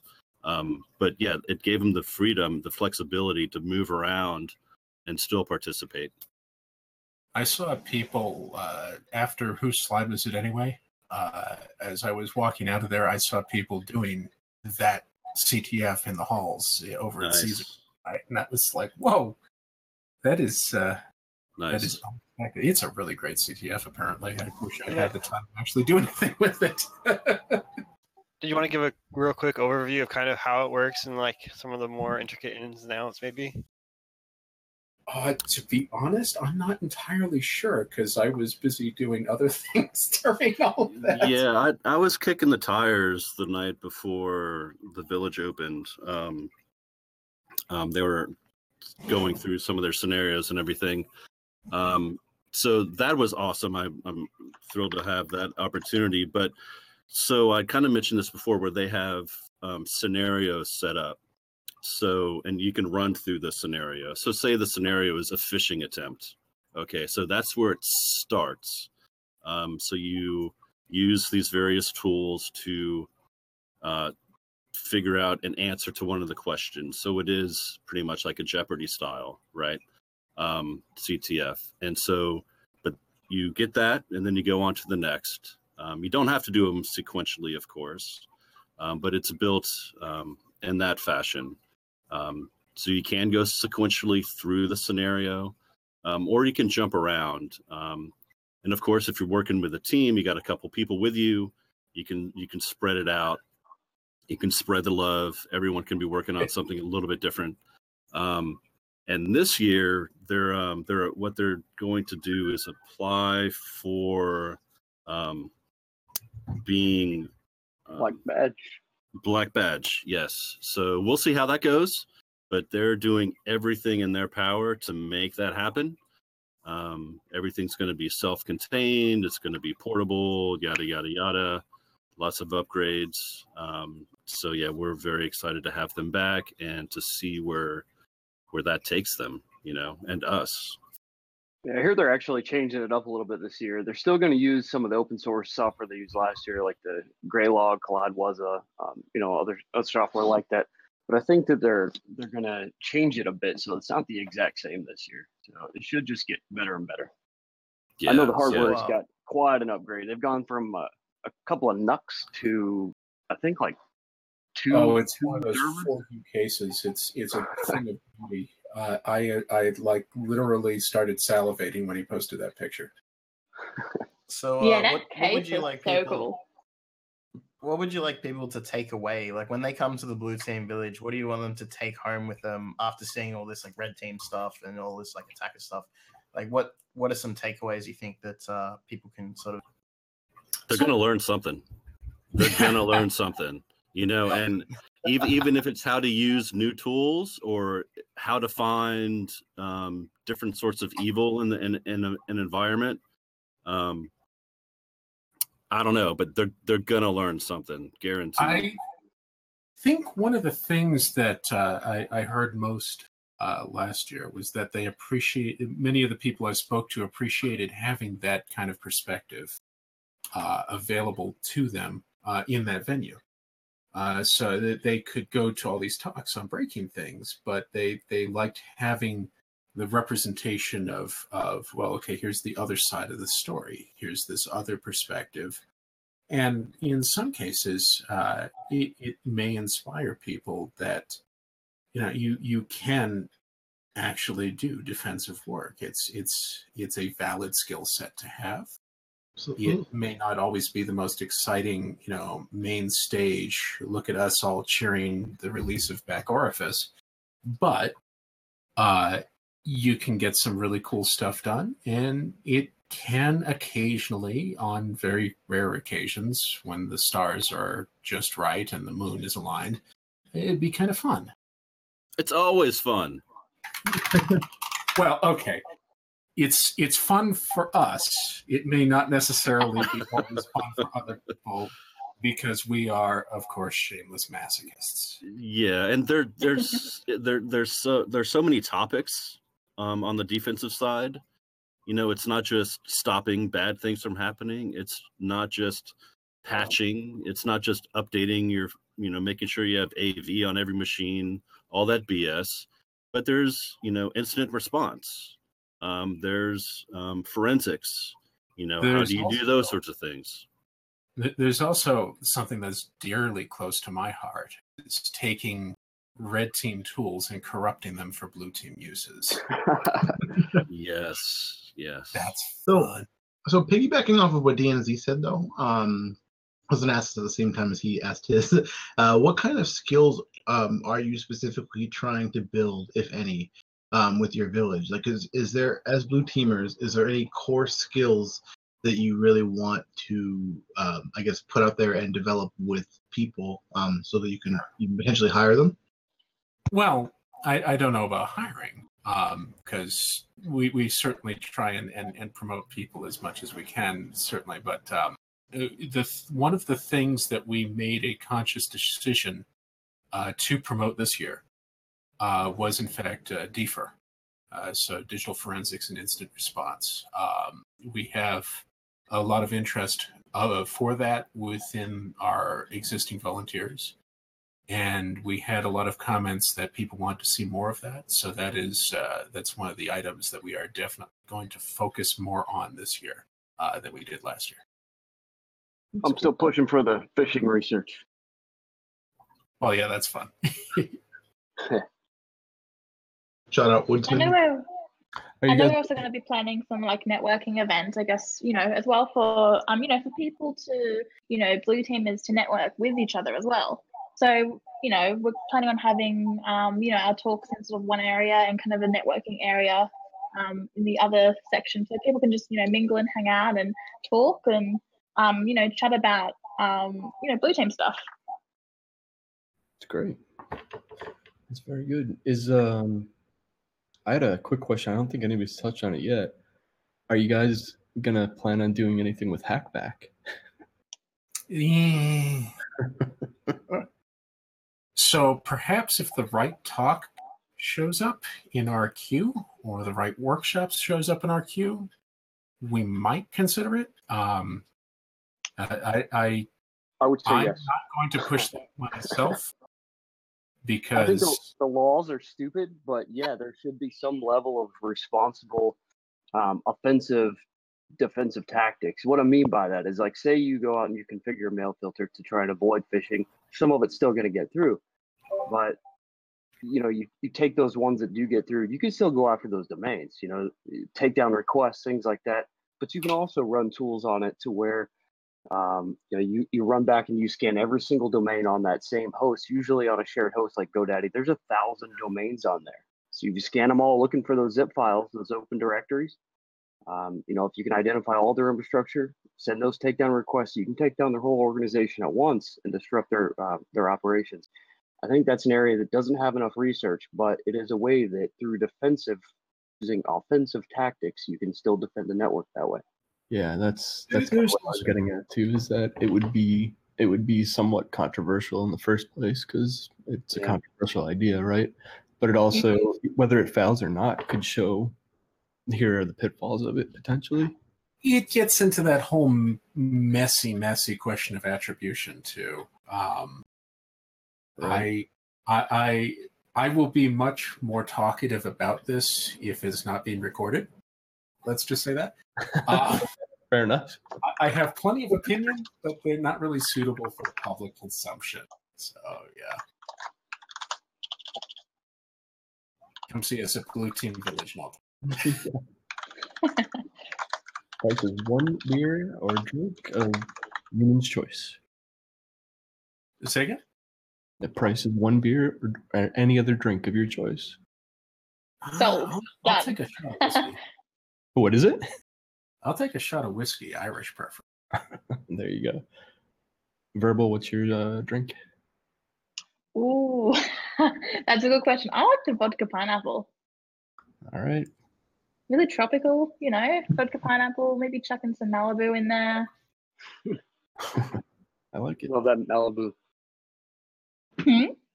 You love that Malibu. Yes, love the tropical taste. We got to get you over to one of the tiki bars and get your something dark and If you get me stormy. there, I'll probably never leave otherwise. Okay, so after DEF CON. Okay. Yes, that'd be the best. Just before the plane ride.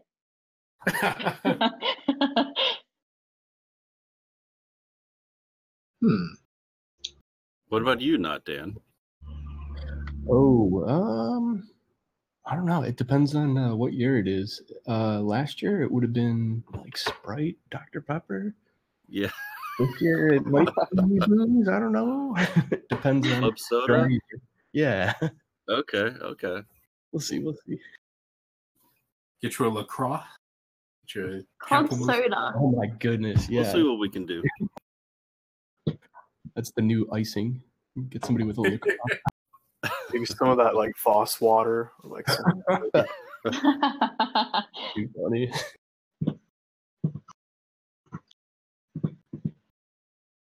Oh my.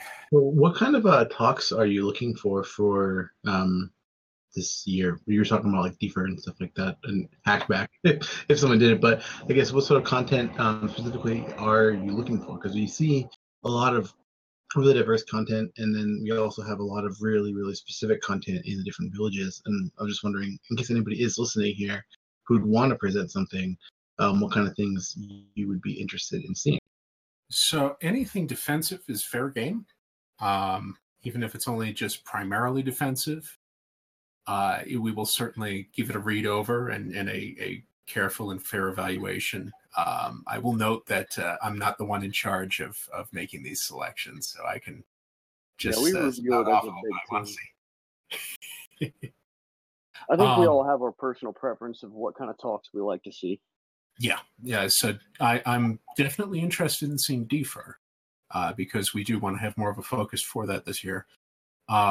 Anyone who talks about repurposing tools outside of their intended use for defensive purposes has my attention. Yeah, that's a good one. So Yeah, I'm a that's- huge fan of tool repurposing for sure.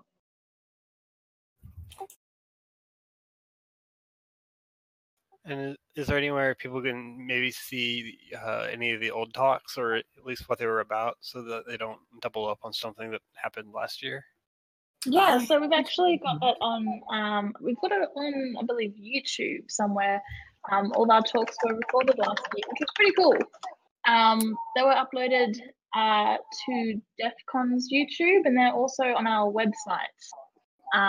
So yeah, there's on our website, just under our archive of TC26, you'll be able to see all the talks, and as well as about the speaker as well, and information about our workshops and stuff as well. BlueTeamVillage.org. Yeah. Yep, that's the one.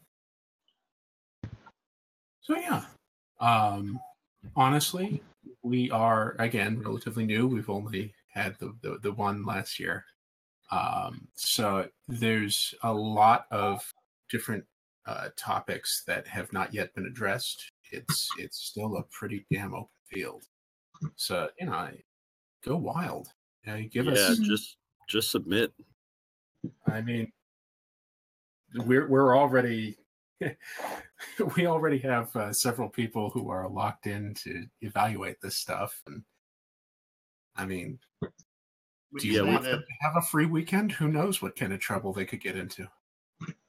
Would you say there's any specific gap that you're kind of looking for? Like you've got guys that are doing, people that are doing maybe packet analysis, and maybe you're lacking some Windows defense guys that need to talk. Maybe give some people some hints. Oh no, seriously. When I say the field is pretty open, it's really open. We have a lot of areas that have barely even been touched, if at all. So seriously, if in doubt, submit. Just read the guidelines and try and be complete about make sure all the fields are filled in correctly and give us a nice solid outline. Actually, one of my favorite talks from last year was the one done by Lady Red. She did it on espionage. That was awesome. That was such a good talk. So I mean, there's always I guess the point I'm trying to make is there's always a defensive side to everything. So whether you're this was the defensive side to social engineering and espionage. So with every sort of kind of topic, if there's an offensive side, there's also a way you can defend against it too. Yeah, I think towards the beginning somebody mentioned that there was a lot of crossover, and like you said, if there's somebody just starting out and you're interested in whatever X for that usually a red team does, but they're filled up or whatever, there's a blue team's angle to it. They're gonna make a good blue teamer as well. I think you were mentioning it, but yeah, there's red teamers make good blue teamers make good red teamers. So don't be afraid to just put yourself in the red team's box. Yeah, it's really just a slight change of perspective, and you realize exactly how many of your skills apply. Yeah, absolutely. Mind you, I have stayed blue team very, very carefully. So we don't want me to go red team. I don't know about that. I think I'd like to see Munin doing a little bit of red team stuff. I think that could be interesting. I was gonna say, says who? I don't want to see me do red team. Well, that's fair. Oh my. But yeah, it's been a lot of fun putting all this together, and it's been very gratifying to see the enthusiasm with which it's been accepted, even at a historically red team type venue like DEF CON. Are there any other talks, or any conferences that do have more of a blue team focus that you guys want to shout out? There's a few out there. I'm trying to. There are a few, but isn't that an interesting point? Is that we can't just provide you the names with these off the top of our heads? Yeah, right. I have to fucking Bing it. Dear Google. You have to Bing it. I have to Bing it. The first time I've ever heard somebody say that. Not ironic. I've only ever said that as a joke, but I hope it is true. My network. No one ever says keep calm and Bing it. It's always keep calm and Google it. Well, thought was Bing Fraser done. This podcast has been brought to you by Bing.com. I think that I'll prepare some ASCII art and we'll put a press release out tomorrow. Yeah. Oh Lord! But Hasta La Vista, the real hacker search engine, never forget. Alta Vista. Hasta La Vista, like the like a hacker version that was like from the 90s. Box.sk. Yeah, that's what it was. It's been years since I've heard that name. Get up your cereals here. Wow. I mean, if we want to get all retro tonight. Always. I think that was really before Google existed, actually.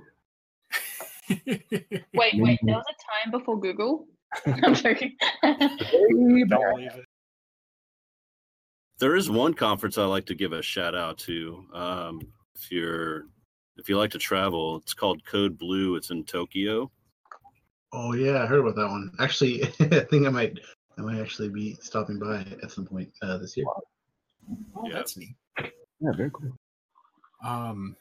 Yeah, I will note that of all the conferences that I've been to, the B-Sides group has had the best representation in a relatively mainstream conference of Blue Team considerations. Goodness knows they've let me speak on a couple of times for whatever reason. But yeah, it's definitely a good conference series, and I highly recommend that if anyone is out there looking for a good first conference to go to, consider B-Sides. Yeah, B-Sides was my first, actually. Which one did you go to? Me in Vegas. Yeah. Oh, neat. Awesome. Never Nice, been. nice. Yeah, and we can credit or blame as appropriate Jack Daniel for inspiring me to go the first time. It's all his fault. So good stuff. I thought you meant Jack Daniel as in like the bourbon, or do you mean like? No. Drank too much whiskey one night. Yeah, I got a real good idea there, didn't you? I mean, I won't say that the bourbon did not have an effect here, but no, it did. Jack Daniel, our friend with the envy-worthy beard, He's the founder of B-Sides. Second? The founder of B-Sides. Yes, the founder of B-Sides, Lord of the Tiki, he of the great and terrible beard and the top hat. Yeah, it's his fault or his credit for getting me into this whole mess. So thank you, Jack, and very glad that you took the time to speak to a total noob as I was at the time. Gotta respect the noobs. Yeah, that's a pretty good thing right there for imposter syndrome or whatever you want to call it. Nervousness, like everybody starts out somewhere, even the people that are talking right now. Absolutely, 100%. You just got to jump in and do shit. Yeah, I mean, alcohol definitely like gave me the courage. Yeah. You Just gotta do it. You want to talk imposter syndrome? I still don't feel like I know what I'm doing half the time. I'll just make this up as I go along. Same here. I think they call that being an adult. Adulting, yes. Yeah. It's very hard. So, I have a question just to get your opinions on it, because we've been alluding in certain ways to the fact that Blue Team just doesn't really get as much love as it should. What do you think some of the major things are that prevent Blue Team from receiving the spotlight? Because people who do save the day, like the people who are behind the scenes every day, making sure that our credit cards don't get stolen and our, power grid doesn't get exploded, those kinds of things are very important. That's like superhero status kind of stuff in a lot of ways. But what are some of the reasons why you think that people don't give as much attention to that specifically?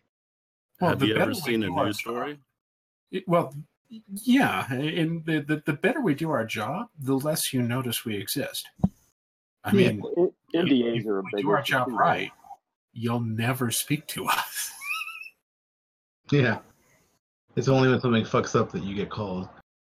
I mean, it's not quite that bad. I mean, there's a lot of room in, for instance, developer outreach, organizing defensive information security policy, speaking with system owners about vulnerabilities and patching schedules, speaking with your ops team with respect to putting mitigations in place, handling monitoring considerations. It's not quite fair to say that nobody ever talks to us except when something goes wrong, because there is a substantial and pervasive preventative aspect to blue teaming.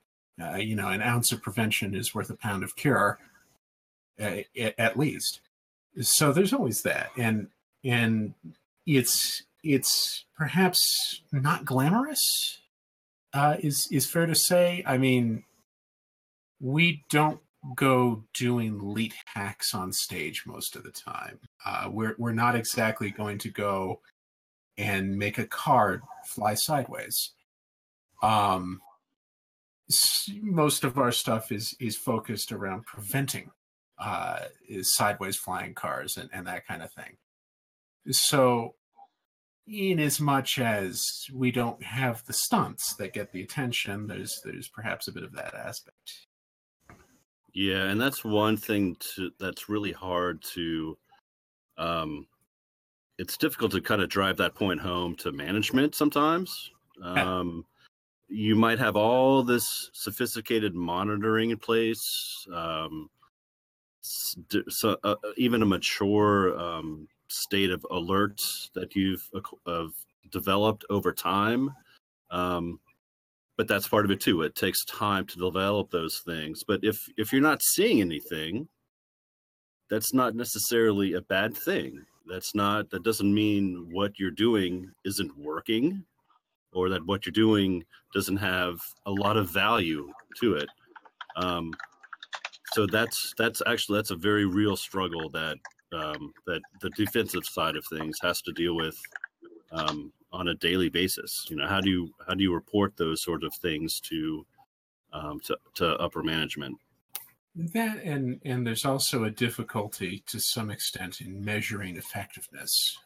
Absolutely. Which is how a lot of these really crappy vendors get away with it. Because yes, they can claim that they've blocked 800 million attacks. But what's defined as an attack, and every time someone pings you. Well, yeah, exactly. and also there's the whole notion that most of the easy to understand metrics are going to be driven externally, which means that your higher profile company, or a company who just shows up in the news, is going to get more quote unquote attacks than a company that just quietly does business and most people ignore. It's that whole economy of attention. There are, and I kind of can't believe I'm saying this, but there's not enough attackers out there to really justify half the budget. Yeah, and that's where data analytics, I think, really comes into play and can really be beneficial to an organization when you start tracking things over time, and you can start measuring all of the things over time. That's where you can weed out a lot of the BS and a lot of the crap, and get down to sort of what's important in your defense of the organization overall. But that takes time to develop. That takes a lot of maturity, again, and it's hard to sort of sell that to upper management. So that's just a challenge. And I see we have a pertinent question there from chat as a blue teamer. How do you tell risk management people? Quit trying to check boxes and stuff. But yeah, exactly. If you find out a good way to do that would be a great basis for a talk, actually. Constant struggle to find a good way to get people to focus less on compliance and such, and focus more on actual actionable things. Exactly, and that's where I would lean on data, and that's why data is so important, and learning how to use and analyze that data over time. And it's not just one data point. It's not just one attack or one DDoS attempt. It's all sorts of things over time. There's yeah, a lot. exactly. Yeah, without data, it's just an opinion. Yeah, you can use the compliance push in some respects if you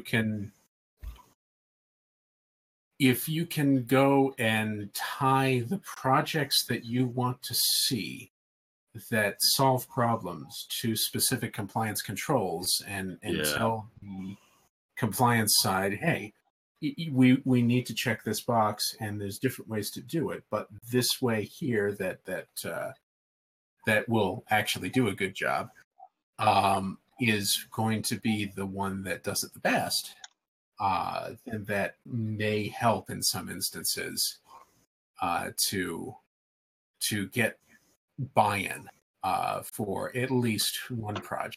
It is a constant struggle, though. Yeah, it's just an ongoing challenge. Usually pen test findings are a pretty good case study, though. You know, when you can show this is vulnerable, it's not just in the news, you know, this is, let's do it, you know?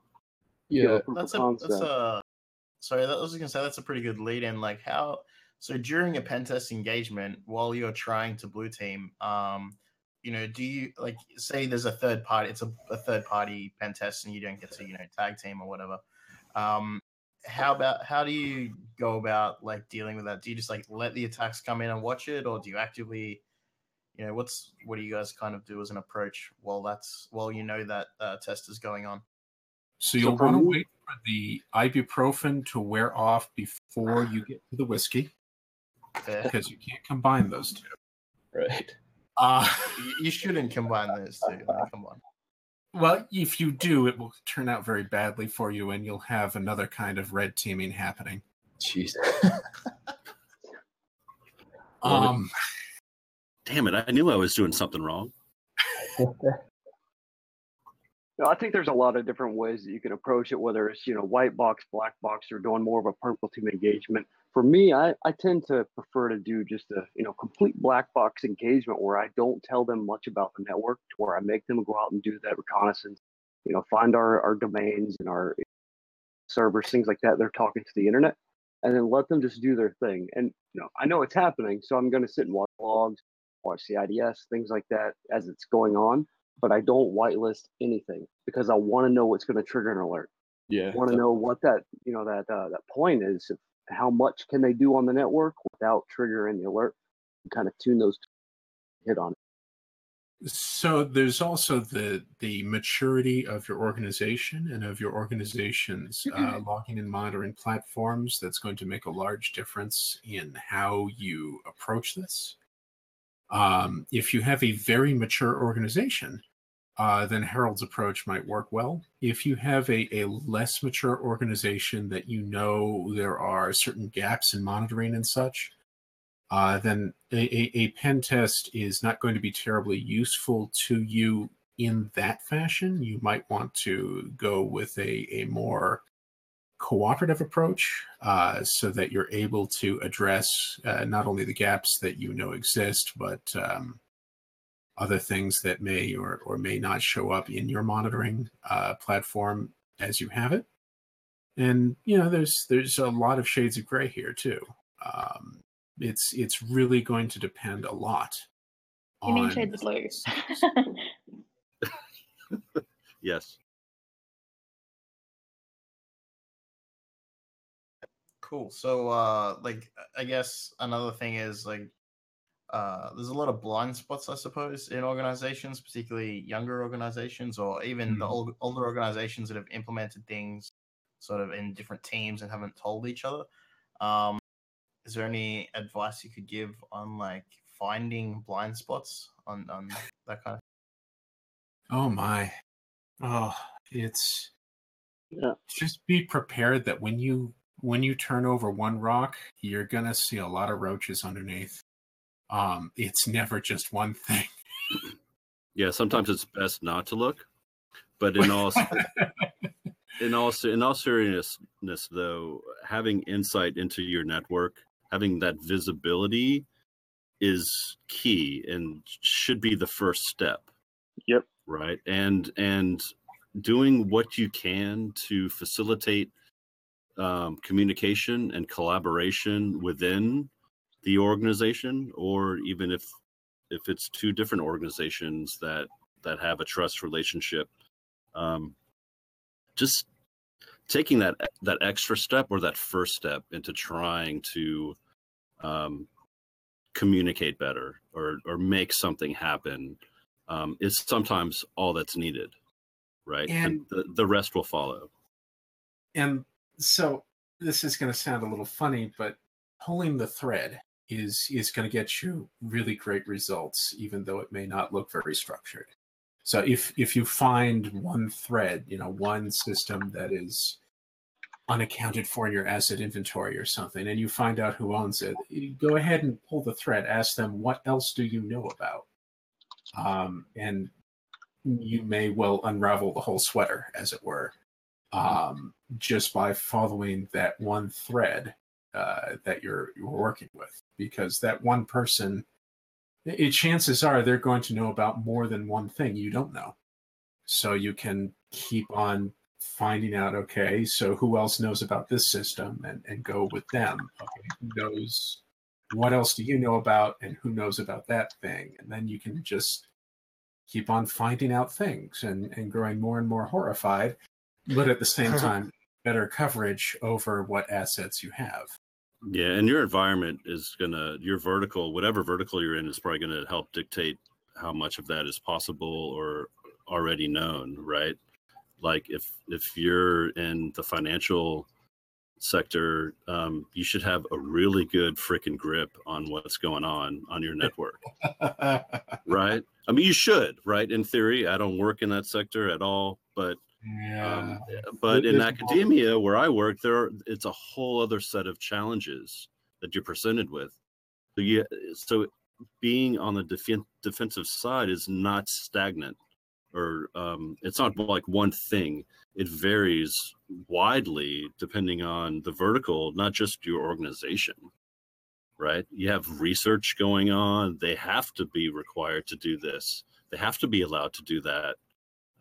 So how do you manage that? How do you help defend them and the rest of your organization, for that matter? There are a lot of real challenges, and hopefully we'll get some talks that target these sorts of challenges as well, because I mean, we're all faced with this on some level. Oh yeah, it's always something new and different every day, whether you want it to be or not. That's what they say, but is it? I challenge that. Is it really that different? There's always that XP machine underneath the desk in the corner. Oh, in the basement. I had 2 new things in the past week, so that may not be every day, but that's certainly 2 things I had not seen before. So nice. Oh yeah, that was that's been getting fun. So, but that's the way this industry goes. Is there's always something new. Just have to wonder when it's going to show up on your network. Right. Or maybe you'll be the first to see it.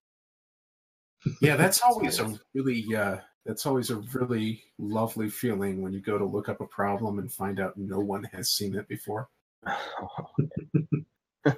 Either that, or when you look it up and someone goes, "Oh, I have this problem," and then they go, "Oh, never mind, I fixed it," and then that's the end of the thread. Yeah. In 2003.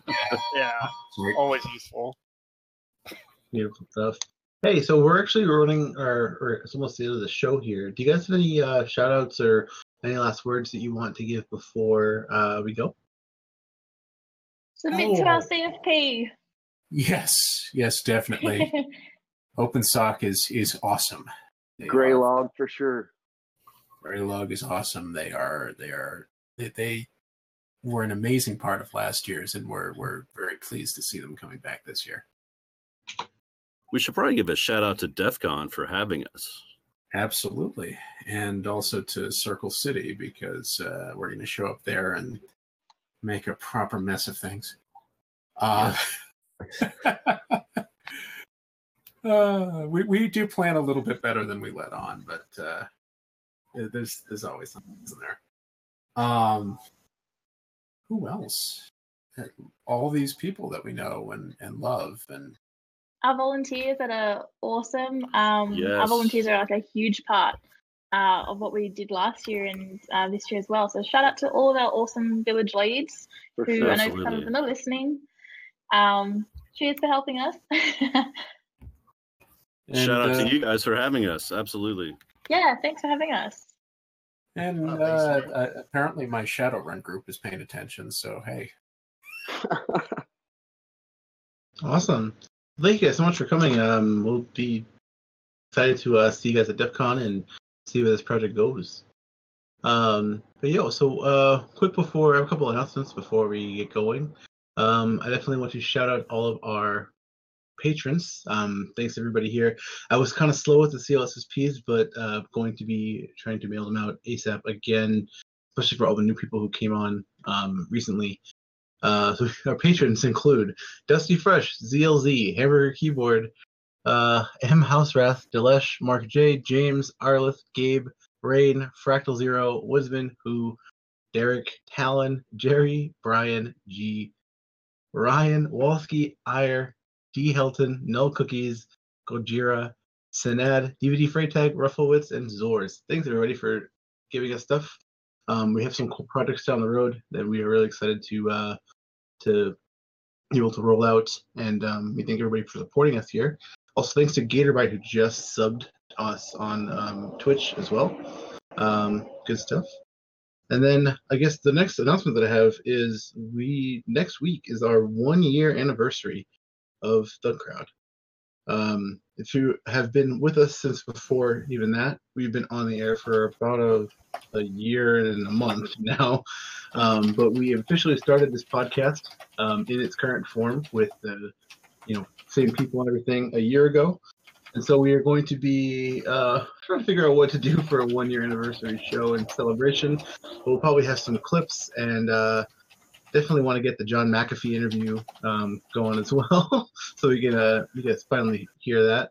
And we also will be working after that. We're gonna take a break for about I don't know how long, maybe a couple weeks, few weeks, to regroup and plan as we try to restructure our podcast to make it a bit more efficient. Now that we've learned a lot in a year, but just keep watching our Twitter, because we'll be putting out the information about what all this means shortly. So thanks everybody for supporting us and hanging out. Yeah, we'll. I guess this is the next week will probably be the season finale, and then hopefully Thug Crowd Plus. If they pick us up for next season, yeah. The network. Yeah, We're going to Netflix. Yeah, Netflix. If you're listening, Amazon Prime, send us that money. We can definitely do with it. Thank you. The Netflix representative, have they reached out to us? Yeah, we'll have to talk about that. So Burgertronic, thanks for that. I think the harder thing for them will be to prove that they don't sponsor us and we're not on their network. yeah. That's If anyone why has any Netflix bugs, we'll pay more to put our show on there. Yeah, how much does the Rhodium have for that? Or they have a bug bounty? What is it? But yeah, no. So thanks everybody. Seriously though, we've had an awesome year. It's been really crazy. I have way too many thoughts and things to say about it. So we'll have it in a way that you guys understand without just me word vomit rambling at you. So yeah. Thanks. Shout out to everybody, and we'll see you next week. Peace. And thanks to Burgertronic again, who just subscribed as well. Beautiful. Thanks, guys. Hey, thanks for having us, guys. Cheers, thanks. Thanks for being on. Au revoir, mon ami. I don't think anybody gave Cheers. love to Gopher.